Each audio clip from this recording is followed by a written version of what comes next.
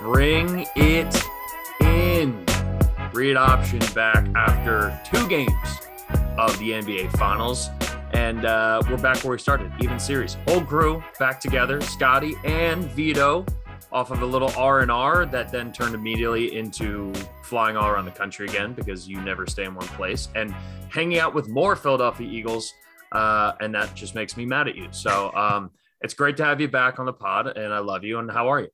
Dude, great. Love to be here. Yeah, went down to Outer Banks, did some kiteboarding with our boy James, and we came back, had a great time, man. Went down to saw Dave Chappelle with some of the team and down Atlantic City. And then, like you said, flying out to Cleveland, driving around again. But did want to start off and at least mention our obviously I live in downtown Philly, as a lot of you may know, and about a couple of blocks away from me on Saturday night, technically, there was a mass shooting, which we're not going to get into all that stuff. There's just too much tragedy in this country, and we want to bring some happiness to your lives. But just please be careful if you're going out. If you're out late and you see some people fighting, just maybe get away from all of that. And maybe, because that's how this started. It started with a fight, and now 3 people are dead and 11 more shot. So it wasn't the only incident this week, but in general, just be careful, everybody. If you're listening, we love you. So look out. Yeah, it's obviously great to know that you're safe. I was having a lot of family and people I know in Philly. That was definitely not fun news to read. I shared some of my thoughts after the Texas shooting last week, or a couple weeks ago, and yeah, you said it all. Like this isn't the podcast that typically goes into that kind of stuff, though I'll never shy away from it, and I don't think any of us really will either. But nonetheless, keep your wits about you, be smart, and check in on your people too. Scotty, how are you, my friend? I'm good. Warriors won a finals game again, so I'm good, man. No, I did a little tweak of the ankle, but and then did some yard work and played golf on top of that. And that's what people usually do when they hurt their ankle. They usually go do more things on that. Well, I was testing it out on Friday when I was playing golf. So classic male ego. Yeah. It's fine. Just rub some dirt on it.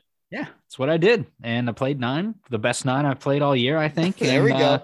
Then came home and did yard work the next day, and then I was down for the count yesterday. So did a little day drinking in the sunshine and hung out and waited for basketball. Hung out with my wife. Well, that is good. It's been it's weird. The finals was like every other day, or sorry, the playoffs were every other day for every series basically, and the conference finals were every other day. So it felt like every night you had a game, and now we're in this like game, 2 days off, game, 2 days off. Which isn't the worst thing.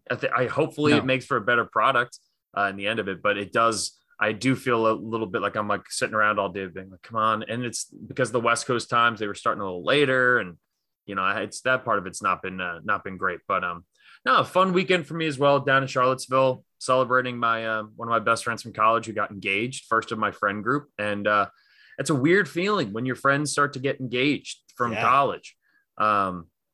And spending the whole weekend with them and talking about, wedding venues, and every brewery we went to down in Charlottesville, because it's so beautiful and scenic, was like, oh, we could do that. I wonder go get their email, see if they do. Wonder what their wedding rates are like. And it was just more and more, but it was super fun, and couldn't be happier for Brad and V. So we love the two of them. Shout out to them. Congrats, guys. One thing, Jeff, to add on that, I was at a cookout this weekend where like friends were bringing babies for the first time. Like there were 2 babies and a child running around, and I was drinking, and the kid came up and like jumped on the hammock I was on. He's like, you want to watch YouTube? And I was like, all right. And this kid pulled out these YouTube videos. They were sick.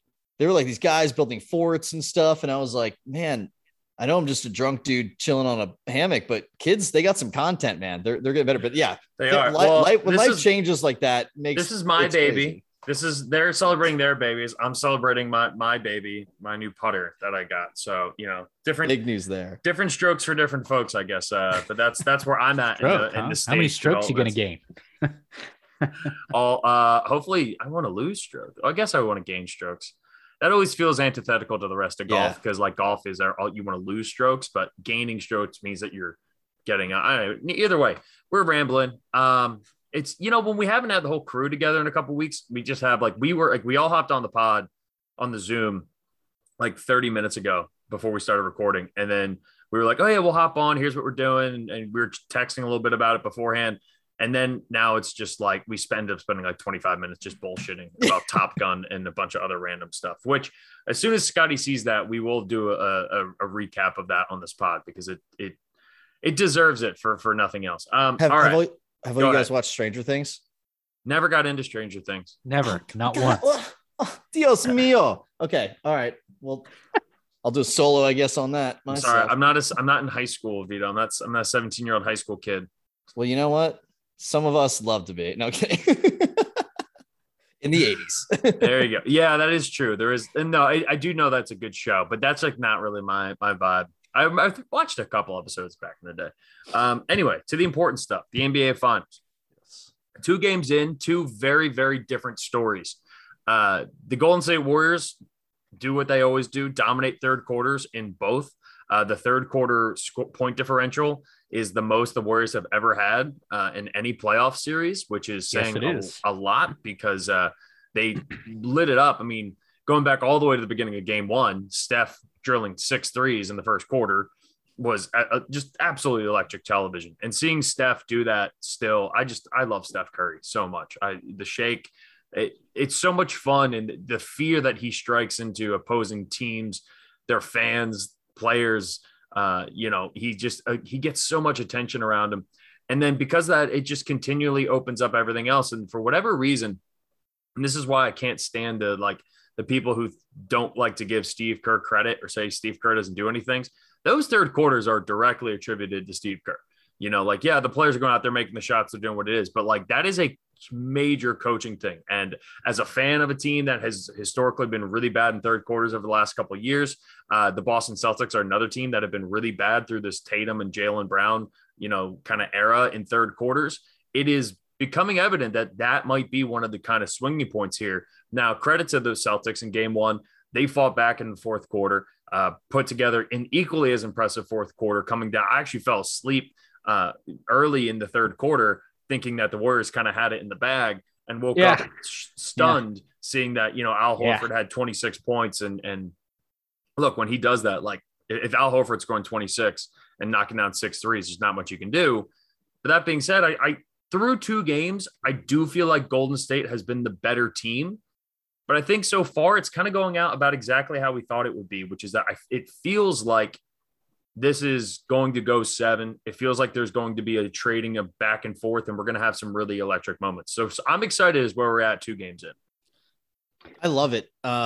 Scotty, go ahead. You're more of a fan. That is true. Well, I made a mistake. I should have opened up the pod asking Scotty how it felt, but I just wanted to set the scene a little bit. So Scotty, it's fine, man. No, look, I mean, literally initial thoughts after the game last night, I saw no discernible difference in game 2 than I did in game 1. The only difference in game 1 was that Boston made everything. I mean, everything. And every bounce was going their way in game 1, and they could not miss. And then in the fourth quarter, the Warriors couldn't shoot the ball. Game 2, when the Warriors kept their foot on the pedal in the second half, I think was a huge part of the difference. But they shot just as well as they did through most of the game in game 1 as in game 2.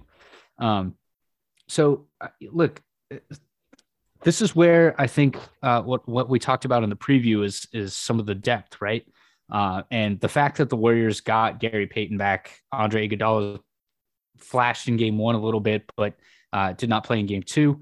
The Warriors bench is deep. I mean, we had Bjelica get a few solid minutes in on defense here in game 2. And Kuminga and Moody are getting solid minutes too. And Otto Porter coming off the bench. I can't tell you how much I love that man. But again, the Warriors just play their game. I think, the Celtics are a good team. But if the Warriors play their game, I think they'll be just fine. Now it's going to be a little tougher at the Garden, and we'll get into that when we preview the rest of the series. But I think we're okay, man. And Boston's defense, I texted you guys, or maybe I think it was just you, Jeff. I texted because I knew you were watching the game. Boston's defense is like the annoying guy at a pickup game, where like they're not committing fouls. They're just like they're flying all over the court, and it's like, dude, can you just get the frick off of me? Like, stop. Like, they're so annoying, but they're such a solid defensive unit. And all of them are great individual defenders. And then as a unit, they play excellent defense. Yeah, man. It was really cool to watch. I think obviously you guys pretty much highlighted the first and second games there. Jeff, you're right. The third quarter. I mean, it's so wild to see one quarter swing like that. It's pretty cool to see and just know, like, you can count on it a little bit. Like, all of us coming out of halftime on this next game will be like, all right, how many are they going to, like, are they going to outscore them again? Yeah. So right now, I mean, they're averaging a plus 17.5 point differential in the third quarter are the Warriors. Yeah. Averaging. Which is, I mean, and that means in the first two games, right? They've scored 35 more points in just the third quarter than Boston has, which is, and it's an outrageous statistic. And even still, I don't think Boston's played bad. Like, I think Boston's played really well. It was a 2-point game at halftime, but that's what has made the Golden State Warriors in this whole run. Like, they're going back all the way to 2015, the first title year, the Steph Curry first MVP year. Golden State has led the league in all these years they've been in the finals in third quarter efficiency, third quarter points. Like, this is like what they do. It's their calling card. It's one of the things that has helped define what has made this Golden State Warriors run so dangerous. And it's the fact that they can put it on you so fast, right? Like, yeah, it's a two-point game, going into halftime, but all of a sudden you pour in 3 threes. And now that's an 11-point game. And you blink and you're like, we're 2 minutes into the third quarter. And all of a sudden now Golden State's up 11, It's been so fun to watch. And it's not only the threes. Like, I love how much I'm seeing, because I think most of my watching, again, because I don't watch much regular season, and my fairness, my two guys I'm about to talk about didn't play much, especially my boy Clay, but Clay and Steph driving and the hesitations, and then like Clay's hesitation on the outside, and then he just blew past everyone and let it go. Like, it was so much fun to watch. That was an electric drive, which I don't think I've said about a drive in the NBA in a very long time. It's just one of those things where I feel like we have seen so many threes and we know how great these guys are, which, by the way, I saw this stat. Klay Thompson now has 433 threes, which is now in the playoffs, which is second all time behind Steph. Yeah. And Steph has an extra 100 on top of him. He's at 536. Good Lord. Which is absurd. And the thing is, too, is Klay Thompson hasn't even played well yet. No. Like, he's been so far the first series, two games. Yeah. I mean, in this series, he has not played well yet.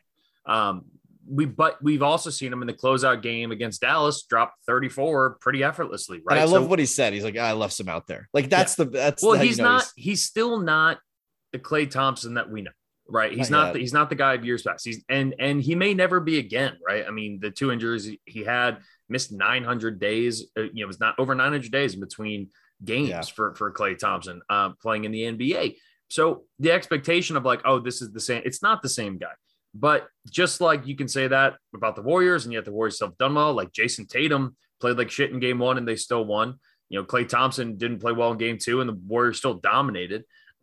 There's some other things here too with the guys like Jordan Poole, who I like Jordan Poole a lot, but it's a lot easier to pull up and go on hot streaks like he did in the fourth quarter when you're up 15 points, right? I need to see more of Jordan Poole doing that in the first half. I need to do that when it's a 2-point game, because they're gonna need somebody other than Steph. And the other guy too that I think has been underratedly the most important player for the Warriors has been Otto Porter Jr. Yeah, I mean I think he shoots. I mean, Wiggins hasn't played great yet, right? Yeah. Like, he's been solid. He's been all right. I would expect at least one of these games, but he's also getting tough matchups. He's drawing Jason Tatum most of the time defensively, but on both sides of the ball. And he's done a really good job on Jason Tatum, right? Especially there in game 1. The big difference for Golden State, game 1 to game 2, is they made their third quarter run, and then they kind of laid down a little bit in the fourth quarter, and all of a sudden Boston got hot. And Boston has streaky 3-point shooters who, like, when Derek White and Al Horford are making their threes, it makes a big difference, right? Yeah. And it was one of those where when I was watching, even then, I was just throwing my hands up. I'm like, what can he do? Like, if Al Horford's 6 of 8 from 3, like, what are you going to do about that? There's nothing you can do, right? I mean, like, and that's the thing. Like, Horford's one of those guys where he's just going to kind of end up doing that, right? Like, he's just, every once in a while, he's going to have a game where he goes off and looks really, really good. But for Jordan Poole, who right now is second on the team in usage percentage in this series at almost 30%, they need more from him, right? They need him to, and again, he looked really good in that fourth quarter, but again, it's so much easier to do that because Clay isn't going to be Clay, right? Like, that's kind of where we're standing right now is Clay will probably have, I would bet money that Klay Thompson has a moment in this series. He has a game where he drops 30, right? Well, the thing is, to your point, it's one of those things where you have a guy who's so good. It's so, again, it goes back to, like, is he due for one of these breakout games? Because he played so poorly. Like, his shooting percentage, I'm trying to find out, from 3, I think it was 1 from 8, which, like, that's obviously not a Clay stat that we're used to seeing. And it was 4 of 19, I believe. Like, it was just not a great shooting performance. But he does it in other ways. It's just the point is that if that's hot with him, I mean, how much better can the Warriors get? And they can get better than what they put out there, to your point. Like, they can. But you can also say that, too, as much as it pains me. You can also say that about the Celtics. Like, Marcus Smart was probably due for a big scoring game, and he got one in game 1, right? Jason Tatum was due for a big scoring night. He got it in game 2, despite the loss. So, I mean, these guys are going to have their moments, right? It's a matter of when they come, number one, and 2, can the other guys like Poole, like Wiggins, like Kevon Looney for the Warriors, like Derek White, Pritchard for the Celtics, stay good enough and solid enough around those guys that they can make a difference in a game. Well, and Marcus Smart too, like there's more injury concern with Boston right now because Marcus Smart still has kind of, I mean, they've been playing Derek White over him in some certain matchups. Like and even in game 1, like that game was 6 points when, and Mark in the fourth quarter, and Marcus Smart wasn't on the court. And I don't know if that is, Udoka kind of riding with the hot hand, or if it's more of like, no, like he honestly thinks that like Marcus Smart's hurt. I don't know. I don't know exactly where that stems from. But he is unquestionably the emotional leader of that team. And on the other side, you can say the same thing about Draymond. Draymond was terrible in game 1. And basically Boston said, we're leaving you open, Draymond. Like we're not even concerned with you. We'll give you every wide open 3, every wide open, jump shot you want to take. If you want to try to take it at the rack, Rob Williams or Al Horford's going to swat it away. And it burned them in the fourth quarter. But then you see what makes, Draymond Green so special, which is that after having that in game 1, he was out there wreaking havoc and being just an absolute annoying pest, classic Draymond, getting in people's faces, starting shit. He got the early technical. Yeah. And then they never ended up throwing him out, but to a lot of people's chagrin, which we can talk about the officiating, in a little bit here, though, maybe neither here nor there. But that's what I need to see out of Marcus Smart here in game 3, right? Because if Marcus Smart's going to do the same thing that Draymond's been doing, he has to do that at home in game 3 in a big moment. And this is his time to step up and show that he's going to do that. He's going to be willing to do that and bring that energy. But in addition to Marcus Smart, Robert Williams looks like he got really hurt. I mean, he ended up playing the rest of the game, and that dude's body's being held together by popsicle sticks and Elmer's duct glue tape at this point. Like I won't even say duct tape. Duct tape might be a little too strong for the way that dude. I mean, remember this guy had surgery. 3 weeks before the playoffs started to fix a torn meniscus. It was a slight tear, but still. And yet he was in the first round series against Brooklyn. I mean, he only played in, I think, 2 out of the 4 games, but they're a completely different team when they can't have both of them. Because this is the first time in the Golden State Warriors era that we've seen a team challenge them with bigs, and it's actually seemed to pay off. But it only really works when it's Horford and Robert Williams because they complement each other so well. And Robert Williams is athletic enough that he can chase down and contest shots and at the very least get hands in guys' faces when they're shooting threes. But I still think a lot of it goes back to like what you were saying, Scotty, is if Boston's role players like Derek White and Al Horford and Peyton Pritchard and even Marcus Smart are making their threes, Robert or Grant Williams as well, if they're making their threes, I don't really know what Golden State's going to be able to do. But I also wouldn't expect them to shoot it as well from three as they did in game one or as poorly as they did in game two. So what does that look like in game three when now they're at home and now it's in the middle and it's the rim and they're in the garden and it's everything that's kind of normal again? And I would say the same thing about Golden State. Steph's been really good so far, but this is the best that he's looked this entire playoff so far, right? I mean, he had 34 in game two. He got off to that insane start in game one. And so they're going to need somebody else. And I heard this question. I was talking to somebody about the finals today, actually. And the question got brought up is like, who is the Warriors, like starting five in the last 2 minutes of the game? Like, who are the five guys that you would want out there that you fully trust right now?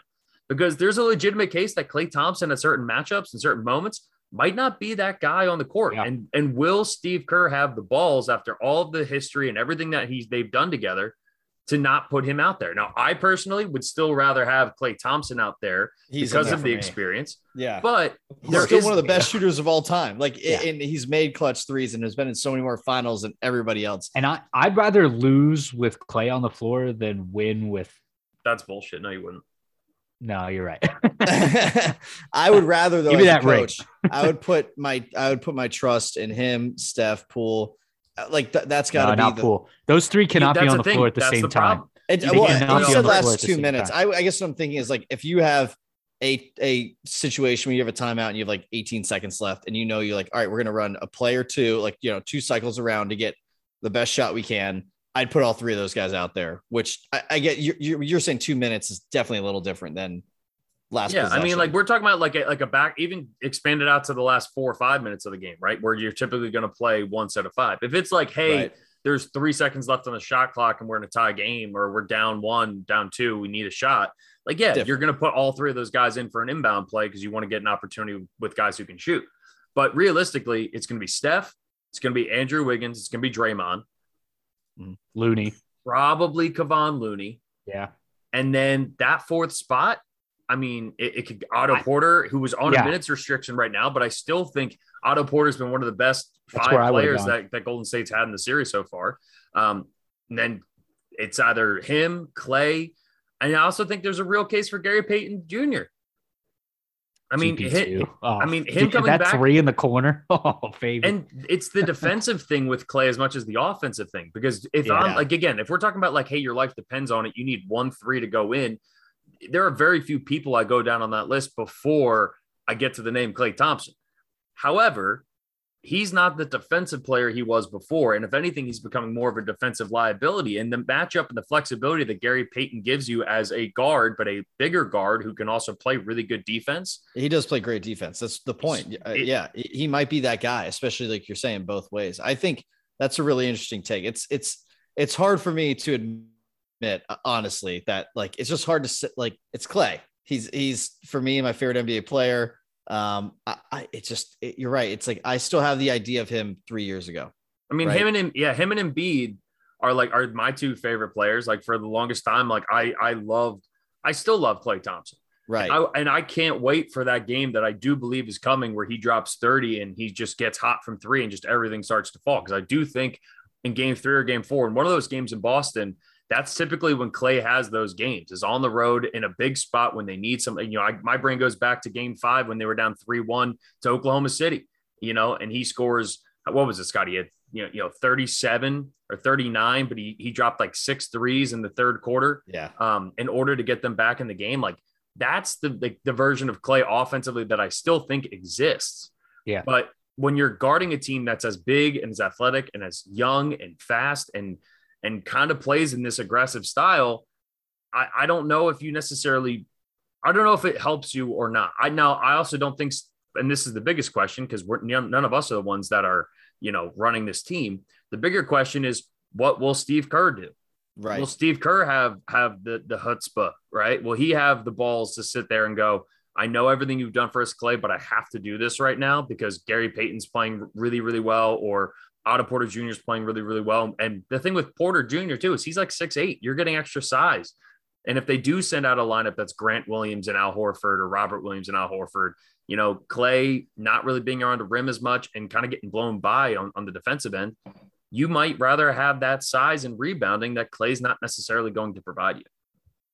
No, you don't know. And you're right. He's not the same defender he is in the perimeter, because offensively he'll get hot. He'll get streaky. He's still one of the best shooters of all time. But like on the defensive side, to your point, it's hard for me. I think that's what I'm saying. It's hard for me to watch because I don't think every time like something happens, I'm making an excuse for him in my head still. You know what I mean? Like when you're watching the game and you're like watching one of your favorite players in any sport and something happens, like, well, like you're not going to get them all. It's basketball is such an offensive game. Like, what are you going to do? And then you realize, like, no, this guy was one of the best defensive players in the league for a while, and now he's definitely not the same. I hope he can get his legs back under him and that lateral movement, but you just never know. I don't know, Scotty, when you're watching him, like, how do you feel about, because you've also watched the whole regular season stuff, which again, when he came back, I watched his first game back and probably nothing after that. So what did you see from him the whole year? Like, is this a cold streak, or you think like, no, you got to make the decision to keep him out the lineup? No, I'd put him in just because if nothing else, it's the threat that he poses in big moments. Right.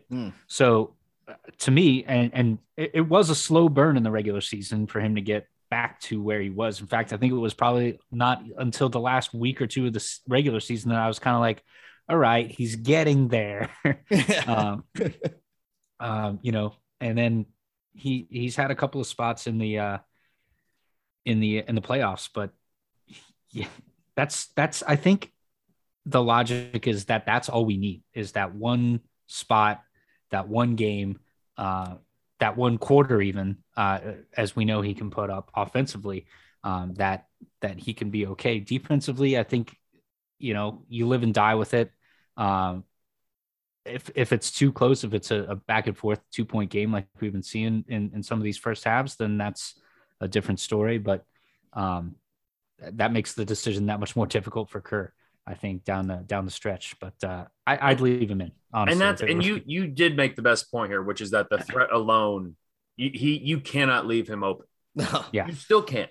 Even if he's shooting 20% from three in the series up until that point, you're not leaving Klay Thompson open for a wide open three, even if he's not 100% to what he was. And for that alone, and that's kind of the forgotten arc of the, and not to take anything away from Steph Curry, but the way that Steph Curry affects teams defensively, Klay Thompson did the same thing for a long time. The only difference is, we didn't miss seeing, we missed Steph a little bit when he was out, last year, but like Klay missed almost, 3 years, 2.5 years at least of NBA action. Yeah. And so it's just a kind of like, I don't know. I have to close out. I have to give him that respect because he is the second best shooter of all time, or at least one of the top 5 shooters of all time. But I don't know. We'll see. Some interesting stats here before we take a break. Mm-hmm. And before we take a break too, we can kind of give our thoughts here for how the rest of the series is going to go. What I love about this series is it's super weird. And as of right now, I'm still leaning Golden State. But Boston's a team that is just up and down. So like, I think Boston is probably going to win game 3. Or at least I think they're going to split the series in Boston. But some of the reasoning, at least as to why I'm leaning towards Golden State, the turnover percentage, Golden State's always been a team that turns the ball over a lot. Even in their best years, they were every single year that they won the title or were in the NBA finals, they were a bottom 5 turnover team in the entire NBA. And right now Boston is turning the ball over 2% more, which doesn't sound like a whole lot, but so far through 2 games is a decent amount, especially considering that they have the exact same like pace right now. They're both averaging about 96 possessions per game, like on the dot, which is pretty wild. And then the other thing too, which surprised me, Scotty, and I don't know how you feel about this, but right now Golden State is winning the offensive rebounding battle. And I think they did in the previous 3 series too. Yeah. And I think Kevon Looney plays a big part of that, but also I think Draymond's doing a big part of that. Draymond's still averaging that, 7 rebounds a game so far in this series. And that matters a lot. Offensive rating is about the same. It's a little bit slanted towards Golden State, but some of that has to do with, the garbage time in game 2. So effective field goal percentage is about the same. And these are some of the more like like the big 4-factor kind of like statistics that kind of help decide things. Points per game is only about 3.5 points difference. So it's not a huge difference, but is slightly leaning towards Golden State. But again, because it was a blowout, it's small sample size. So I am still leaning Golden State, but I kind of subscribe to the theory that like, if you have any strong opinion as to how this is leaning right now, I think you're lying to yourself. Cause I just think right now I think it's either team's, series to win. I think it's just gonna be a matter of who steps up. I think it almost, I think so. Golden State hasn't lost back-to-back playoff games. Have the Celtics yet? I don't know if they have. The Celtics have not lost back-to-back playoff games. Yeah. So then it may They're come down about to to. just, I was going to say, it may just come down to the fact that they won game 1 and we're just going to go back and forth till 7 and they're going to close it out. Really, that's how it feels, to your point. Like, it's going to go back and forth. Neither of these teams have then lost back-to-back playoff games. I don't know, man. Obviously, I'm home leaning towards the Warriors right now, and hopefully they can steal, one if not 2 here in Boston. But I don't know what's going to happen here for this series back and forth. The thing I do know is I'm hoping that we don't get. I'm hoping that we get at least a couple that come down to the wire, where it's not one team then the other, and this third quarter magic, which is great. I would rather see, even if that happens, a huge comeback and what's happening, or what had happened in another series where at least you're going to have something come down to the wire. That's what I'm hoping for at least a couple of these games coming up. Yeah. I don't want that. I want a firm win in hand. The read it's option, already bad enough that we have to tip off at 9 o'clock, 8 o'clock on Sunday. Thanks to the NBA, by the way, for the courtesy to knock it back by an hour on Sunday night. Hey, well, they have to. It's Get the schedule figured out. I mean, please, 9 o'clock. What are we? We haven't even discussed the biggest scheduling issue and the fact that ESPN stopped airing the spelling bee because of the NBA finals, which we're not even going to get into that, but that's a goddamn travesty. It was on Ion this year. Which guess what? YouTube TV doesn't have Ion. So I don't think anybody has Ion. The B, I wasn't able to watch the B, which is like my favorite drinking event. It's top 5 of the year. It's top 5. I'm pretty sure you can only get Ion on Roku. What are the top 5 drinking events of the year? I'm glad you asked. Victoria's Secret Fashion Show, the NFL Draft. Let's see. The spelling bee. Probably honestly, like, if anyone, this isn't yearly, so I guess it doesn't count, but whenever you have a virtual wedding over COVID, oh my God, those were so fun to drink too. But probably, Super Bowl and maybe like, that's a good, the, Masters weekend. Okay. Little cornhole tournament. Victoria's Secret Fashion Show was always that was from college. That was like the boys getting together. So that threw my mind, but I haven't done that in probably like 6 years. So I don't know if that counts. Vido's ranking does not reflect the opinion of everybody's on this pod. Obviously. No, it should be interesting. I'm excited to see how the rest of the series goes. I have Boston winning game 3, but we'll find out. All right, let's take a quick break here. We're not going to get my pick. All right. Thanksgiving, by the way, Scotty. Oh, Thanksgiving football. Yes. My bad. Top 5. No, thanks. You guys, it was a hard question. We should do that for a random. It was pretty spur. Yeah. Maybe we'll go through and put a little more thought into it and come up with a good list. All right. We're going to take a quick break, come back. We're going to talk about some interesting stuff in kind of the sports business world here with some franchises being bought and sold. And we are going to wrap up continuing our top 10 list of NFL players. Today's list, top 10 tight ends in the NFL. All that on the other side. All right. So I teased also, we're adding another thing to the docket. We are actually going to rank our top 5 drinking events of the year. We're going to add that to the very, very end. We'll keep it short and sweet. But we talked about it in the break there. I was like, that's too funny. That's too much of a fun event to not actually do. So we will give our top 5 rankings for all of us individually as to what our top 5 drinking events are. But I did tease before that we want to talk a little bit about something that's going on with the sports business world. Now, there are 3 stories all going on concurrently involving franchises in professional sports who are being bought or looking to be bought or potentially looking to sell or change ownership for, if we include the Phoenix Suns, which we don't know exactly what's going on there yet with Robert Sarver. That report should be coming out in the next couple of weeks, and we definitely will talk about it on this pod. But it did kind of get me thinking, because I think this is one of those really fascinating topics in the world of sports that doesn't quite get as much shine. You basically see a big number and you go like, holy shit, this team's worth this much money. And then you kind of move on. But I think some of the bones into how these evaluations kind of come into play are interesting. So Vido had talked about this right before the pod. Chelsea, the soccer team in the Premier League, just got bought for, what was it, 4.4 billion, you said? So technically US is 3.1 billion and they committed a lot of money to it because I don't know if anyone knows, they actually were owned by like Russian oligarchs and everyone was like, screw that. And so anyway, they sold. So whether you like it or not, all that money is going to a Russian oligarch. But 3.1 billion was the sale price officially for Chelsea by the New York Times, because I've seen a bunch of different numbers all over.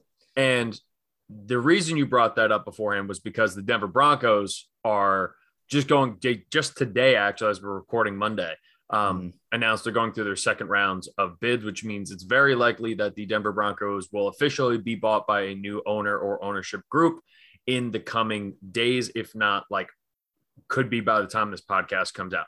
So we are really kind of getting to nut crunching time, and they're expected to be the high in terms of transition or transactionally. It'll be the highest that somebody's paid to buy an ownership from someone else. It'll put them near the top 5, in the top 10 somewhere, at projected over $4 billion for the Denver Broncos. So right off the bat, Vido, as a fan, I've actually, we've had a couple of ownership changes in my life in Philly, but nothing that really like has stuck out or has been overwhelmingly memorable. When you sit there from a fan's perspective, what do you look for? What do you hope out of it?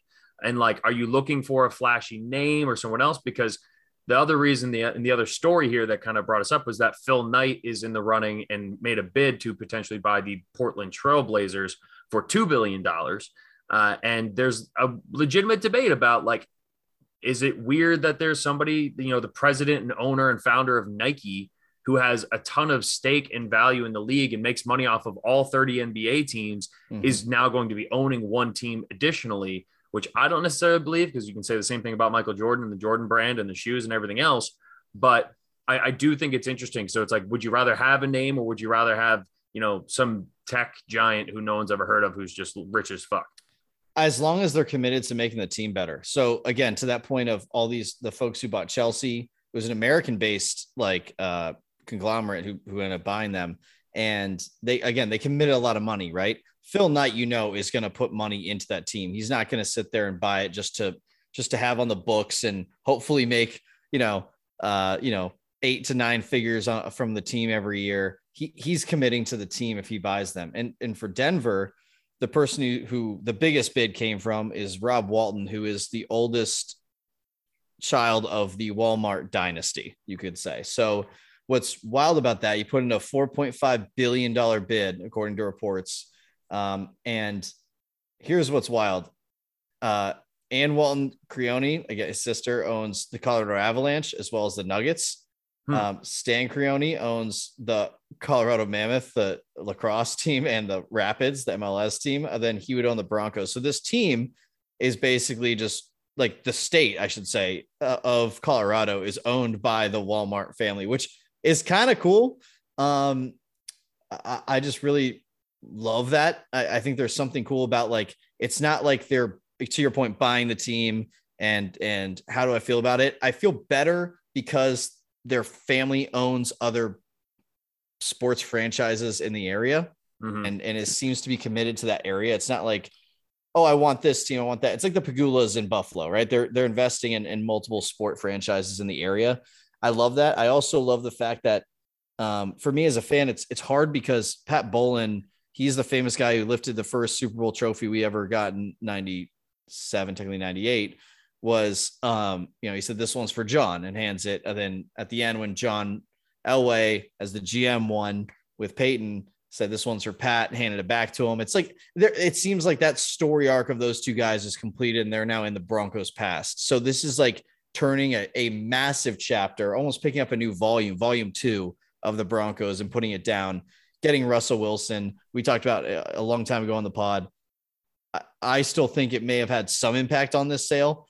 Knowing that, like, hey, at least this team probably is going to make the playoffs right away, which is sexier and I don't, when people talk about like selling houses and like just throw an extra percent on, and I'm like, that's so much money. Like, because it's just a house is way different than a percent of like a tip on a check at a bar. Yeah. And I'm wondering a percent on these guys is like, millions and millions of dollars. I wonder if they even I wonder if that translates still.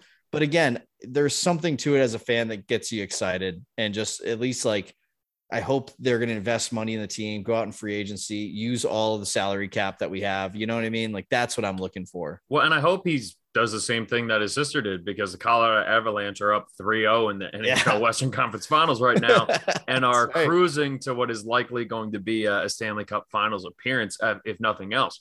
And so much of that too comes down to hiring, your president of football operations, your general manager, like hiring the right people, right? Colorado hired Joe Sakic, who was a legendary player for the Avalanche, and then ultimately turned into I think right now the best GM in hockey. Now, I don't have a massive, I'm going off of people who follow hockey a lot more than I have, who have said that, know what you don't know. I'm a firm believer in that. But also, like, Scotty, your Warriors are the exact same way, right? When Joe Lacob bought the Warriors, invested a lot of money, but the best thing he ever did was hire Bob Myers. Hiring Bob Myers to run that organization, finding the right person to run the team is just as important as having the right owner. And I've said this forever. Name me the team that has won a championship in their sport and has bad ownership. Everything trickles down from the top. The only example that I've ever really been able to come up with is Dan Gilbert, who's the owner of the Cavs. Yeah. But so much of that was because LeBron came back, and they were also down 3-1 in the series and had this whole thing, right? The whole comeback series in 2016, LeBron. Right? So it's LeBron James. Like, LeBron is as important to that team as Dan Gilbert was, and credit to Dan Gilbert, he at least was willing to sign the checks. Mm-hmm. And if nothing else, bare minimum, especially if you have, one of the greatest players in that sport, if you're at least willing to sign the check, then you're not a complete garbage, bag of an owner. But to your point, LeBron also humbled his ass by leaving and then coming back, and everyone hated Dan Gilbert there forever. And to your point, like, he acted differently when they won. Well, and remember too, when LeBron left to Miami, Dan Gilbert wrote that petty letter, open letter, and basically shit on LeBron and said the Cavs didn't need him. They're going to be better. And that also didn't play well because it was kind of like pouring salt in the wound. And everyone's like, dude, bad. We all know this isn't true. We just lost one of the best players of all time, potentially. At that time, no one really knew, but you still lost LeBron James. So everyone was already blown about that to begin with. Where these evaluations come from, though, is, to me, I joked with you guys before we were recording, but this is the first time my sports management degree, every once in a while, my sports management degree comes into play here, and it actually is helpful. And I've learned a ton from it. It's not that I don't use it at all, but it's one of these moments where it really comes into play. And I remember talking about this and really comes down to three things in this order, right? The thing more than anything else that will make your team valued, right? Number one on the list is the Dallas Cowboys at $5.7 billion, right? The Dallas Cowboys have won 2 playoff games since their last Super Bowl, which is in 1995. All right. Number one, it's brand, right? Yep. That's all it is. Brand. BSA is the acronym. So number one, B is your brand. All right. If you have a big brand, right? I'll go through the top 3. Number one, the Dallas Cowboys. Number 2, the New York Yankees. Number 3 is an example for why the second letter of the what do you call those things? Acronym. Yeah. Second letter of the acronym comes in, but it's New York Knicks. Number 4, Barcelona. Number 5, Real Madrid. 6, the Warriors. 7, the Lakers, right? So those are all examples of huge brands that typically come with either storied success, right? Long periods of success, especially when TV was completely different. Back in the day when you would have, one team on nationally, or you only saw in the 1980s, Magic and Bird playing on tape delay. And those were the only national basketball games you were getting outside of the 1 or 2 a week that you would get. Those were the teams that casual fans in, the middle parts of the country who maybe didn't have a team in their area grew up watching, and they became fans, right? The Cowboys, we've talked about that story all the time about America's team and the origin of that story. Same thing with the Yankees in their 27 rings, long storied success and branding is what takes the top spot when it comes to this, because that's where the value ultimately comes in. The second thing, the S, is your stadium. And that is why the New York Knicks, despite being a dumpster fire of an organization for so long, is still the number 3 on this list, because the New York Knicks and Madison Square Garden alone, which the ownership group is Madison Square Garden Sports, that ownership group owns the Rangers and owns the New York Knicks. So already they have a ton of value, but Madison Square Garden alone is worth over $2 billion. Yeah. So you take out $2 billion, right, from that $5 billion, you're getting a more accurate representation of what the brand of the New York Knicks is, which $3 billion still is a lot, but that's more because, going back to the first thing, it's New York City. The location plays a big factor in that too. LA, New York, you're going to see a lot of those teams ultimately have big, fan bases. And that kind of goes into location, which is kind of a part of brand. Like, you can kind of use that as another one on the list. Well, because it's a New York hat that you're getting, and it's the Knicks, right? Like, to your point, it's totally has to do with the population there, and also like the brand that they can build out from. Like, Spike Lee is not known for like how great he is at different. He's known for his brand. He's known for his personality. His videos. He was a pretty he's an amazing director. Yeah, my point is that it's not like he's like an amazing athlete sitting on the sideline who's like incredible. It's just like, no, he knows branding.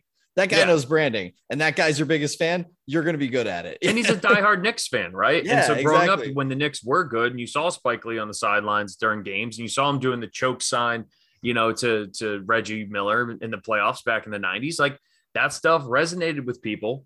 And he looked cool, and he was swaggy, and it was hip with the time, and people gravitated towards that because you couldn't just watch all of these games at the drop of a hat. The last one here, and this goes into your Russell Wilson point, is assets. And I think the Warriors even kind of fall into this a little bit too. Now, the Warriors' new building obviously is an exceedingly massive part of the reason as to why they're here, but also the success that they've had. Having Steph Curry, having the run that they've had, having Kevin Durant for those couple of years, all of those assets that they had as a team ultimately helped build up the brand to the level where it's now the 6th biggest sports franchise in the world at $4.7 billion. Well, and to your point, it's not like it's also they're just getting a bunch of veterans to come back and say, let's try and win one more. It's like, all right, yeah, you have your big 3 that you had a long time ago with Draymond, Clay, and Steph. But a lot of these other guys are younger who are coming up. So it's not like it's all on the pay books or on your book for the next 2 years and then you're done. You're not going to be in the finals every year forever, but you're not going to also drop into 30. You know what I mean? Mm-hmm. And the last thing here too, which also contributes it, but not to an individual team spot, but more the league that they're in, is television and TV contracts. We've talked about TV contracts, especially in baseball here. We've talked about it with football and some other things. I would be fascinated to know where some college football teams, like where Alabama would fall on this ranking. Probably not until like the 30s, like Texas. But if they were getting those TV contracts directly and it wasn't through the NCAA, if they did ever do a professional style, college football, that would be totally different. But when you look at the list here, right, in the top 10, you have the big brands: Yankees, Cowboys, Lakers, Knicks, these big national brands, Barcelona, obviously, Real Madrid. But the further down you go, like once you get to number 8, you get the Patriots at number 8, the Giants at number 9, the New York Giants. You continue scrolling down to Los Angeles Rams tied for 13th, the San Francisco 49ers at 15th. Stop me when you notice a trend. The New York Jets at the 17th, the Chicago Bears at 18th, the Washington football team at 19. Wow. And the Philadelphia Eagles at 21. So just they don't even have a team name in there in the top 20. Yeah, right. The Washington whatevers are the 19th most valuable team. The Houston Texans at 23. The Denver Broncos, this was for 2021, but in 2021 they were number 25 at 3.2 billion, right? So again, there are far more NFL teams at the top of that because the NFL continues to be the most dominant product. And that goes back to what we were talking about with the Portland Trail Blazers, right? Like we're throwing out these numbers for the Denver Broncos, who success-wise are kind of on par to where the Portland Trail Blazers are. And we've talked forever about how, the NBA has been catching up to a certain degree, but that shows a very distinct gap between where an average NFL team and an average, an NBA team, and even a shitty NFL team like the Washington football team or the Jets ranked at 17 and 19 and Chicago at 18 compared to the Portland Trail Blazers. Yeah. That goes to your point about the market. Like like those are all big cities. Chicago, no matter how shitty they look and how bad Matt Nagy can try, they're not going to lose their value apparently. Yeah.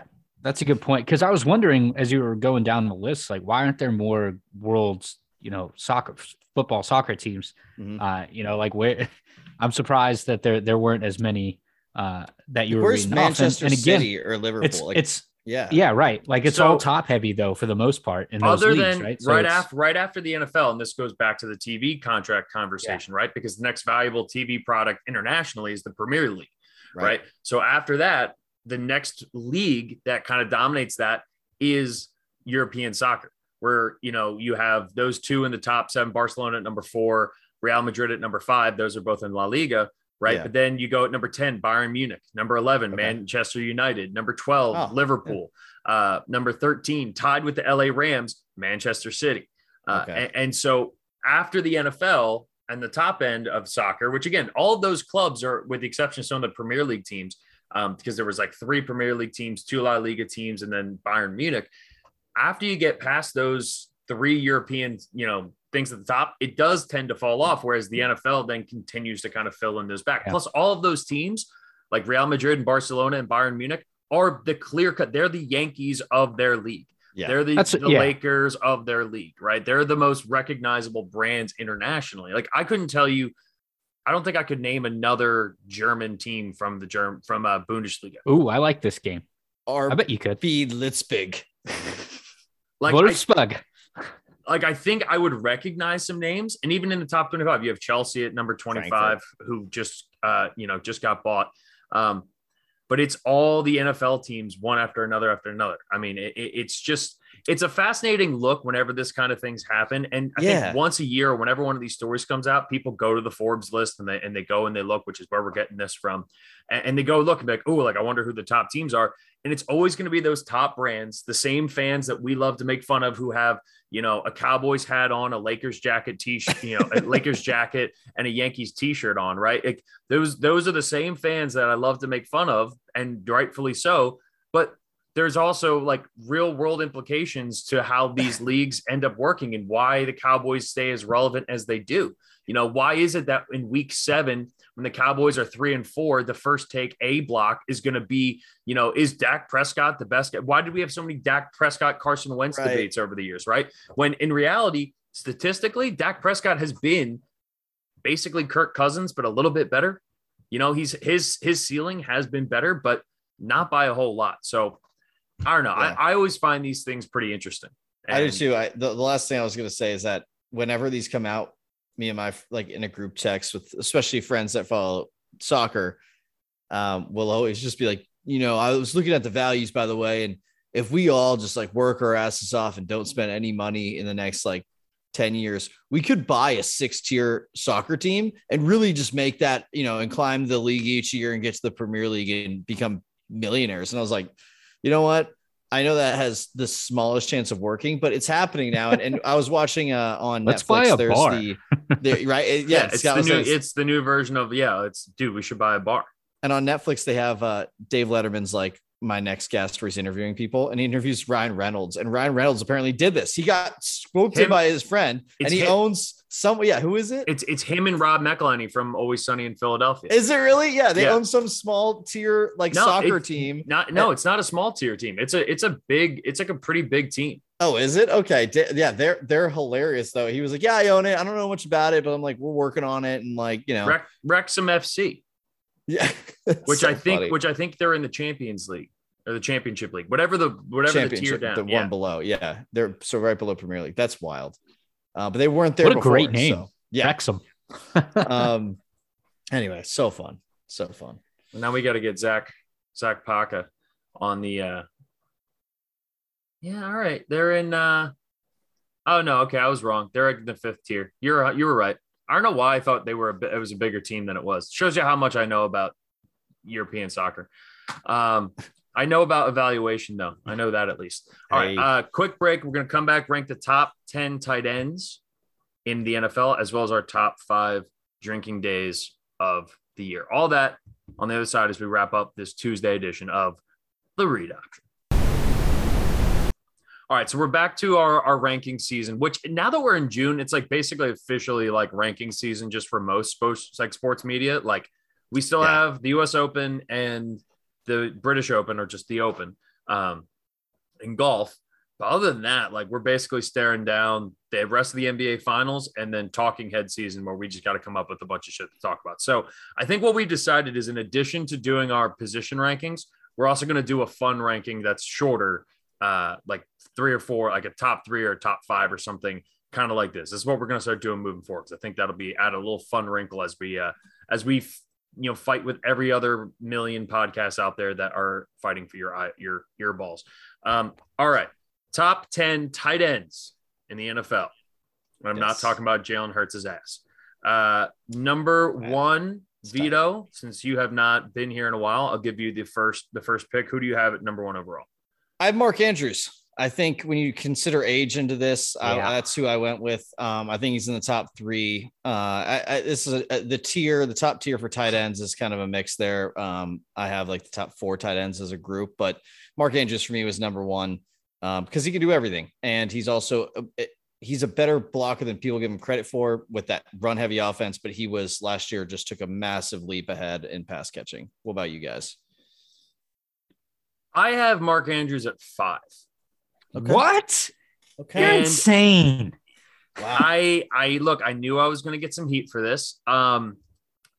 It's not that he's not a really, really good player. In my eyes, the top 5 guys on this list are all kind of in the same kind of tier. And then I think it kind of falls off with the potential for who I have at 6 could easily jump into that mix as well. But okay. Mark Andrews is a very good player. I don't think there's a huge gap between who my number 1 is and where he is. I don't think he's I think he's a willing blocker. And I think that is something that you don't see out of a lot of tight ends in the modern NFL. I think he's a good pass catcher. But you got to remember, like last year, he was the number 1 fantasy tight end, right? So he became like the trendy guy people talk about. He had a great season. The year before, he had a major problem with dropping balls. He was inconsistent, and he got better as a route runner last year than he had 2 years ago, which is an added bonus, no question. And he's still not like an elite blocking tight end. So in my eyes, I kind of take out his best season last year and his worst season the year before that. And it's like, all right, well then where is he? He's probably somewhere in the middle. And in my eyes, I think he is a top 5 tight end in the NFL, but I don't think he's number 1. And I think there are other guys I would rather have before Mark Andrews. He also benefits from playing with Lamar Jackson, which you put him on other teams, we don't know because that offense is so unique. It's hard to judge what he would be on any other team. And I will say, but it's his 3rd year. So I see last year as a sophomore slump, but that makes sense for why you graded how you did. What about you, Scott? Who you got at 1? Number 1, I have Travis Kelce. Where did you have Mark Andrews? Mark Andrews, I had number 2. I mean, he's top 10 in yards. He's number 1 in yards. He's top 10 in yards per catch. He's number 2 in touchdowns. The guy gets it done every single year, and he's been one of the most consistent guys on this list, I think, especially if we're talking about tight ends, we have to sort of tier them, right? I mean, we've done this with some of the wide receivers, but I think it's a little more clear cut who the tiering, and not to get all fantasy on you, but like that is sort of how I view tight ends in the league. So, but a lot of that's also target share. Like, sure. And that's another thing too, where it's just like we've talked about this before, like who else is going to catch passes on that Baltimore Ravens offense? Right. Who else was catching passes last year? Yes, that makes him super valuable in fantasy, but if I'm starting team number 33 in the NFL and you're giving me guys that I could have any tight end in the league, I don't know what he is outside of that offense. And he, again, I could be totally wrong. I'm totally willing to admit that. I'm just saying that's why I have reservations and then put him aside. But I also get the justification for putting him that high too. The numbers last year were phenomenal. All right. Well, then, so you had him at 2. You kind of leaked it there, but you have number 1, same Travis one as Kelce. me. Travis Kelce. I have Travis Kelce number 1 overall still too. And I have Kelce at 2. So yeah. I mean, there's not a whole lot we can say, right? I mean, it's been nothing but best production. in the game. There's nothing but production. He's also arguably, I think, probably the 2nd or 3rd best blocking tight end in the league. When you talk about guys who are number 1 options, like they're a pure blocking tight end still, like every team carries 1 or 2 of them. And I think Kelce is physically still a monster. And on top of it too, I'm really curious to see how he looks this year. You know, and his age is definitely a factor. I think he's 31, 32. So this is probably the last year that I would rank him this high. But I think Kelce deserves a lot of at this point, it's kind of like the same thing with Gronk. Like it's Gronk until somebody else would knock him off, until Travis Kelce inevitably did. And then at this point, it's going to be Travis Kelce until somebody knocks him off. And that's why I have him at number one. Who's your two then? For me, I have George Kittle. The injury concern is a big deal, no question. But the thing with Kittle is I think he's as good of a pass catcher when he's healthy as anybody on this list. And I think he's the best blocking tight end in football. That dude is an absolute freak athlete. He's a fullback playing tight end, like mentally, like he's just wired in that crazy psycho kind of way. And we saw it in the playoffs during that run that the Niners took to the NFC Championship game. Like, he made some spectacular plays when they needed him. He had like his spectacular catch rating in Madden should be crazy high, even though he does all the other stuff you need him to do. He's unbelievably versatile. And the only reason I didn't have him number one is because of the injuries. It's been 2 years in a row now. He's been banged up and has missed significant time throughout the season. But when he's healthy, it's hard for me to even put Kelce ahead of him, honestly. I agree with you. He's my three. And it's for exactly why you said. And yeah, you too, Scott. Yeah, he's three for me. And it's the injuries, right? When he's on the field, he's spectacular. But even when he was on the field, even playing hurt, there were times where Jimmy Garoppolo would look elsewhere. And not to mention the fact that, and he's a huge part of it, but the running game takes over in a lot of these games lately since Kyle Shanahan's been the head coach. And so, not to say that doesn't affect Kittle, because he's a huge part of the run game, and it opens up a lot of stuff for himself too. So that's why I'm at three. He's one of my favorite expressions I learned from Coach Rick Neuheisel. He's a football playing Jesse. Yeah, so that's the kind of guy. like if you knew nothing about football and you watched it and you saw Travis, you'd be like, who's that guy? Like who's that guy who's running people over and tackling defensive ends all the way into the ground on one-on-one, even though he's undersized? Like who's that dude out there all the way upfield for too? Deebo Samuels. Yeah. Like, and who's that dude who's also making spectacular catches in the end zone? It's like, he's a football playing Jesse. And I fucking love George Kittle. All right. So you guys 1, 2, 3 have been out. My number 3 is Darren Waller.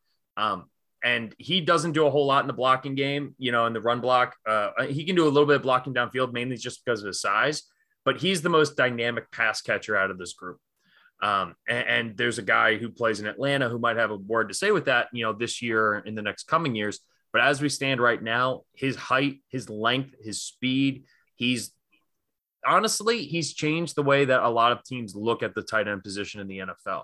And that's like one of the biggest compliments that you can pay a professional athlete, which is that like they changed the way that they scouted. They were like, when you get said, like, I'm looking for a Darren Waller type. And right. To me, he is the number one option, and not anymore because Devontae Adams is there. But I mean, that offense with Derek Carr having both of, Devontae and Darren Waller, those two guys alone that's going to be a problem for people.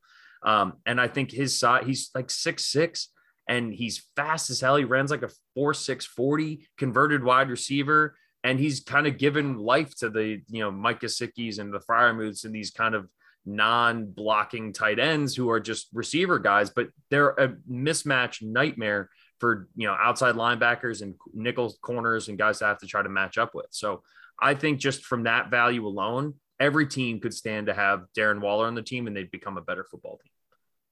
I couldn't agree more. He's my 4. He's my next guy on the list because everything you said, I do have Mark Andrews that has that same style, but probably he's used blocking more. So maybe I'm a little skewed there, but to your point, I don't think you can put anyone above Darren Waller in terms of his vertical threat on a field as a tight end. He really, to your point, redefines how safeties even cover tight ends. Like usually, right, you'd see safeties get down low if it's like man to man or whatever, and they're doing cover one. He's getting down low. You don't do that against Darren Waller because you're more worried like, oh shit, he could blow right past me. Like, and it could be one of the most embarrassing plays of the season. You basically have to put your number one corner on it. Like when the Raiders would play last year, he would get number one cornerbacks on him. Mm-hmm. And even still, the size mismatch alone, contested catches, all that stuff. Like, again, as much as I like Mark Andrews isn't the athlete or the pass catcher that I think, Darren Waller is. I between the two of them, I would rather have Waller. Random question. Sorry to throw this in here, but I need to ask, do you think that if Calvin Johnson came into the league today, that he would be playing the Darren Waller tight end spot. Cause I like, they're so much bigger than the corners, to your point. Maybe he was more of a freak of nature, like running wise, but what do you think? He was too fast. Yeah. He was too fast. Waller doesn't have that speed. I mean, Calvin Johnson ran like a 4.3, 5.40. Yeah. It was like sub 4.4. Yeah. It was. I mean, Calvin Johnson was in a league of his own. But that size, it's that same size of like the miss. Oh, so crazy. Sorry. Is. No, you're good. And I think Waller's actually a little bit bigger, but not by a whole lot. But I think he's a little bit bigger than Calvin Johnson. But it is that size matchup. And it was a guy who was like, hey, we can convert you to tight end. And it was a brilliant move. Like, people can shit on John Gruden all they want, and I will continue to do so as well. But one thing that you can't take away from John Gruden is that was a brilliant decision to take him from a wide receiver who was, borderline not even going to make the roster, and saying, hey, slide down, learn the tight end position. And who knows, maybe, JJ Arcega-Whiteside will be the same thing for the Eagles this year. All right. Where did you have Waller, Scotty?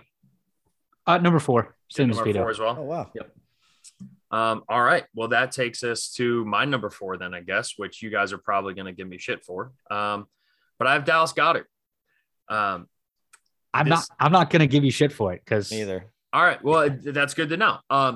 Dallas Goedert, when you look at his numbers, like post Zach Ertz trade last year, was the number 3 tight end in football last year, and he missed games to injury. Fantastic blocker. He's got that George Kittle, a little bit of that football playing Jesse in him. He's really, really good blocker. But he's also a phenomenal receiving tight end. Like I feel like he's one of those players in my head where I'm like, what am I missing? Why do I see it this way, but I don't feel like national people see him in the same light? Because every time I watch him play, and granted, I watch him play more than most people as an Eagles fan, but every time I watch him play, I'm blown away at the consistency of him. That's it. That's it. It's the consistency. He's a Philly guy, man. He's a guy. He tries his ass off every play, and you know what you're going to get from him. Like that. That's a football player everybody loves. The only thing that people don't like in Philly about him is his first name's Dallas. That's about it. I mean, Besides that, he's number 6 on my list. So I think he's in that next tier down from my first tier, but I think he's at the top of that tier. And I don't think it's a very big one. But the point is that I'm with you, man. I think he's very good. I think in a couple, like in even a year, if we do this one next year, I'd be shocked if he wasn't definitely in my top 5, not top 3. Like he's on his way up. And I think he's been hurt by spending the first 3 years of his career underneath 4 years of his career underneath the Zach Ertz, shadow a little bit. Right. And they were splitting targets, which ultimately made the offense better a lot of times, but hurt him individually. And it was really, and like, I think the fact that the Eagles got him on, I think it's like a 4-year and like $70 million contract, like an absolute steal of a contract, was one of the, brilliant moves at how he made this offseason. As much as I've shit on him in the past, I give credit where credit's due, because signing him to that deal when he could come out and be, especially because Jalen Hurts loves throwing to him, he could easily be a top 2, top 3 tight end, not only in like fantasy rankings, but like in the NFL. I agree. Yeah, he's an interesting case study in that. All right. So then number 5 for me was Andrews. Where do you guys have him? Scotty, what was your thoughts on Goddard here before we move on? I have him at 5. Perfect. Great transition. And it's just an absolute breakout this year. And it's again, partially because he came out from a bit of the shadow of Zach Ertz, and partially because he's really good, and he's really good with the quarterback he's got, Jalen Hurts, who's throwing him the ball. They had a connection in college, and look, even that notwithstanding, I think he does everything he's asked to do, and he's a great pass catcher on top of that. So did you say Jalen Hurts and Dallas Goedert played with each other in college? Didn't they both go to Oklahoma? Oh, no. What am I? No, Dallas Goedert went to South Dakota State. South Dakota State. Oh, boy, Grant's got the connection with Mark Andrews. Oh, sorry. I was thinking of him. I was thinking of our buddy Grant Calcaterra here, who should be on this list at some point. I don't know if I ever told this story on the pod, and if I have, I forget. But JMU was playing in the national semifinals in Harrisonburg, and I was on the field during the game before I got escorted out because I had the wrong field press pass. You told us. True story. But I watched Dallas Goedert catch a one-handed touchdown pass in the corner of the end zone. The only time South Dakota State would score in that game. But it was I was standing at the goal line on the west side of the stadium, and I was maybe 20 feet away from the play as it happened. And I watched this dude go up and catch the ball. And I was like, the Eagles have to draft that guy. That's so Please. cool. Cause I just was like, oh my God, it was one of the most amazing catches I've ever seen. And I was like 25 feet away from it the whole time. It was something. All awesome. Right. So number 5 for you was Goddard. Number 5 for you, Vido, is TJ Hawkinson. So okay. I had him at 5, Dallas Goedert at 6. I think like they're in that group. I really like him. I think if he's not in the Lions, I think he's probably a little higher on a lot of people's like fantasy lists and everything like that. He's still good anyway. I really think he's a complete player. And I just like the way he plays. It's rare that you see when you're watching a team like the Lions, like someone jump off the screen. And for me, he did a lot of last year. So that's why I have him in here. And tight ends are kind of in that same group that usually take a year or two before they kind of like burst, kind of like defensive tackles, like their bodies fill up. Tight ends get asked to do so much. It's the most underappreciated position in football. It always has. And I played tight end. And so like I'm biased, Grant's quote about it. Grant Calcaterra, drafted by the Eagles. His quote was, you have to know everything the offensive line knows and everything the quarterback knows. Yep. Because you might line up at receiver, you might line up in the backfield, and you definitely have to know all the passing and block schemes. And run schemes. So yeah, I agree. You get asked to know a lot. And I think TJ Hawkinson coming from, tight end in Iowa, right? And that class with him and Fant, he was the less athletic, but more kind of pro ready one. And I like him more than Noah Fant. I have him at number 7. I have him at number 7 on my list. Okay. I'm a big TJ Hawkinson fan. I think he's in line similar to Goddard, where I think he's on the cusp of kind of having that breakout year. And I'm really excited to see what it has. I'm a big TJ Hawkinson fan. Yeah, same. I have him at 6. So we're all right in the same ballpark there. Oh, wow. He had the second lowest drop rate at 1.6% among tight ends. And he's in the first spot in contested catches among tight ends with 78.6. His blocking is a bit of a question mark. Yeah. But he's getting better at it. So, but he's going back to that concept of a willing blocker. Yeah. There are tight ends who, like, no offense to the Penn State boys, like Gesicki, who like, they don't really use him that way. I'm sure he would if they asked him to. No, but he doesn't have the body size. That's not really his thing. Like, that's not what he's built to do. So they don't ask him to do that. And unless it's like a bubble screen or something like that. But like Hawkinson lines up tight end, especially in that offense with Dan Campbell running that team. Like he has to have that nitty gritty in him, and he 100% does. So then you had Goddard at 6 as well, right, Vido? Yes. All right. So my number 6 is Kyle Pitts. It's my number 7. So, all right. And again, there's a chance by this time next year, we're talking about him number 2, number 3 as well. Yep. There were flashes of why he was drafted number 3 overall, right? There are flashes as to our number 4, wherever he went in the top 5. There are flashes as to why somebody took a tight end as high as they did. I don't know really what we're going to see this year out of Atlanta, whether it's Mariota, whether we see Desmond Ridder get in. I'm still not really sure what to expect.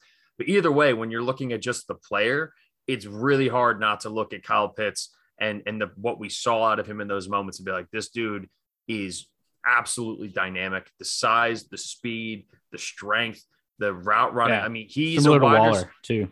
Yeah, he's like a more explosive Waller. Honestly, he's Waller, but just a little less tall, but a much better, like more explosive athlete. I think he's more cut from that Calvin Johnson kind of cloth. Yeah. Your question earlier, Vido, where it's that explosive athlete who still has a shitload of size and speed. I think he ran a sub 4.5 40 in his 40 time there last year. So I have him here. It's a little bit of an upside pick, but I feel like when you see guys who have that high end potential and you see those flashes, it's enough to buy in and be like, no, this dude's going to be really good. It's just, he's still young. It's still a matter of time. Totally agree. Like you said, he ran a 4.44. I mean, this dude, for how, he's not small either.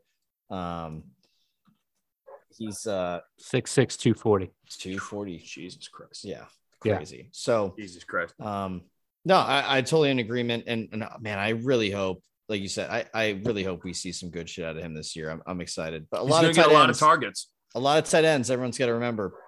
To your point earlier about Mark Andrews, a lot of them regress in their second year, then take another leap forward. So I don't know why that is. It's like quarterbacks and tight ends are like the ones that do that. And Pitts is kind of in that pure wide receiver tight end. Kind of role. Right. So hopefully it doesn't affect him as much. But I'll say this for Falcons fans listening, Good luck to secondaries, man. I mean, the size alone between Drake London at 6'5" that they drafted in the first round, and then Kyle Pitts on the outside, those are your two top weapons. They're going to have size advantages, on the outside a lot next season. So I hope Marcus Mariota does well. Honestly, I've always been a fan of his. But if not, I also love Desmond Ritter. And I'd love to see Desmond. I'm high on Atlanta, which is dumb to say out loud. Okay, they're gonna be a fun team to watch. Like Chargers rookie year with Herbert. You knew the team probably wasn't going to be that good. I think they were like a 500, slightly below 500 team, but you're just going to kind of like them and kind of root for them. That's kind of where I see Atlanta right now. All right, so then I have Pitts at 6. Scotty, who did you have at 6? I had Hawkinson at 6. Hawkins. All right. So we can move on to number 7. I had Hawkinson 7. Where did you have at 7, Scotty? Kyle Pitts. Kyle Pitts. All right. Done. Easy. Well, so all our top 7s were the same. And we talked about this 1 tier, 2 tier. So I feel like we pretty much solid. Yeah. Hit it up. So for 8, if that's is that where you're going? That's where we're heading next. So finish. I got Freiermuth. This is a little homer pick, but I do think he's a better tight end than Gesicki. Even I really like Freiermuth. I think he's going to be in that offense and how he'll be used. He's got a little size. He can definitely block and he's a great catcher. I like him a lot. And this is probably high. I know that. But for me, this was my pick of a guy who could definitely explode on the scene. I had him at 9. Did you? Yeah. I mean, I have him right again in that next tier. And I'll say now, I had Gesicki at 8. I have Gesicki at 9. Yeah. So it's just that to me is just like, I think there's a little more explosive play. I think we've just seen a little more. I think Freiermuth in the long run probably will be the better tight end. Because I do think he's a little more well-rounded, and I think he and Kenny Pickett, I think it's a really good matchup. But I like the big play stuff with Gesicki, and so that was kind of just the big difference. He's also really, really good in the red zone. Yeah. I think he was like the number 2 or number 3 tight end in the red zone in the NFL last year, which says a lot considering some of the names we brought up on this list. And he and Tua have a great relationship, so he's been able to at least showcase some stuff. With Big Ben at 40 years old, slinging whatever's left of his arm, trying to get you the ball, the fact that we saw Pat Freiermuth look as good as he did as a rookie is impressive. So I look forward to a second year jump for him.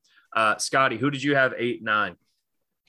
At 8, I had Dalton Schultz. Really? Oh, Dallas tight end. Yeah. I mean, to me, he had a bit of a breakout this year. He did. And they used him primarily as a blocker for the first 2 years.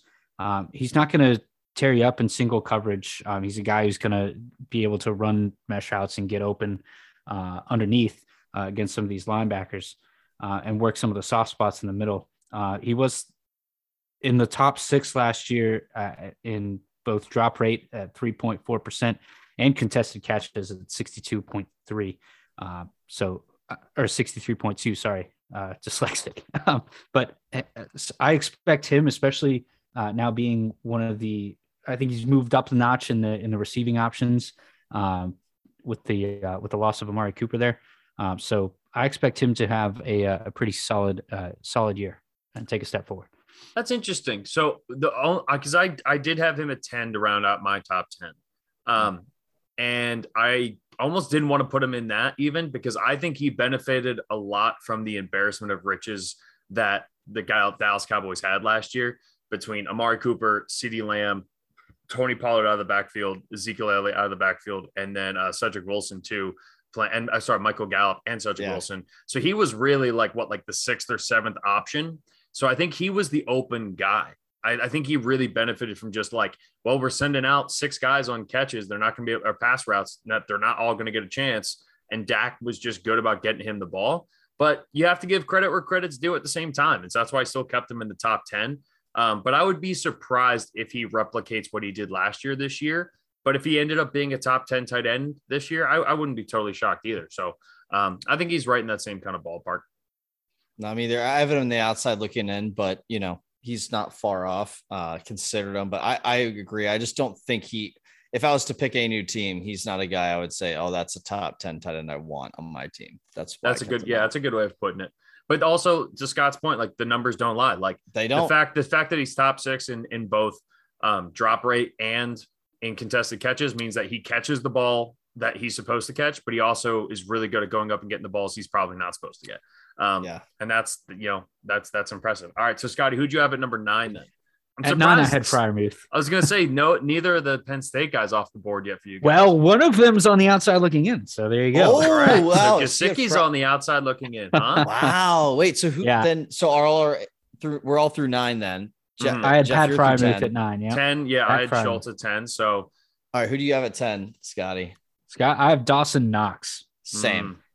And here's the only reason Jeff. I do wish that Josh Allen gave him the ball more, but Josh Allen slings the ball all over the pitch until they get in the red zone where Dawson Knox is and has been his number 1 target over the last couple of years. Dawson Knox, I think he was third last year in second or third in touchdowns for a tight end. And I would reckon, if I could look up the stat really quickly, most of them came within the 10-yard line. So yeah, that's why I have him at 10. I think he's a reliable guy who's going to be able to open up stuff for the rest of the offense, and he'll score you touchdowns. Go ahead, Vido. And because I have one other thought here with Dawson Knox. Well, I was going to say that's my number 10 too. And I think what I loved about him is that last year he did the opposite of what I said a lot of tight ends do, right? He took a step forward in his second year there. And I really, or third year, I'm sorry. He did take a step back in a second, and that was third year. And he really did come on the scene. And I think another part of it is I liked him earlier on when he was like actually handing the dirt, and Bills throw more than anybody now, right? But 2-3 years ago was when Josh Allen was not throwing as much. He was still like noticeable. He's from Ole Miss, and he's only 6'4", but he could block pretty well. And I like that about him. And so when you see him knowing that like he's going to get these passing, receiving touchdowns and get all these stats, I do like him still in the blocking game a little bit. And I'm excited to see what he does with the rest of his career with Josh Allen. You both missed the number 1 reason why he's worth putting in the top 10. Dude threw a touchdown pass last year with a broken hand. Oh my God, I forgot about that. Yeah. That reason alone is reason enough to put him in the top 10. But as you know, as awesome and badass as that was, it's still just like we just haven't seen it consistently. Like I think the pieces are there. I think the frame is there. I think the catching ability is there. He is a good blocker. He's a willing blocker. He does a lot of stuff in that position that makes him really valuable.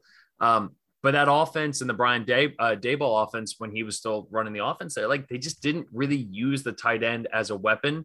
It was more of like your 4th or 5th option, which is why he did end up catching balls in the red zone. It's why he did end up, making big plays when they needed him to, because teams were worried about Cole Beasley and obviously Stephon Diggs and some of those other guys that Buffalo was running out there. But he's just that classic tight end mold of just going to do the job, and he's going to do it well. And he's a really good player. I have him on that outside looking in range. I think he's right there potentially. And I hope that this year is the year where they actually use him more as a pass catcher and they use him more as a bigger part of the offense. Any other outside looking in guys, obviously, like we didn't put Gronk in on this list. My argument for that was, he's a free agent right now. We don't know if he's going to play. I think he probably will end up going back to Tampa Bay. But the bigger question is just what is he without Tom Brady at this point? With Tom Brady and the chemistry that they have, that adds tremendous value to what Gronkowski is. Yeah. Is that years and years of chemistry and their unspoken language. You put him on a random team, you're not getting that. And that's not to say that Gronk still can't be really valuable for Tampa Bay. I would expect that he will be.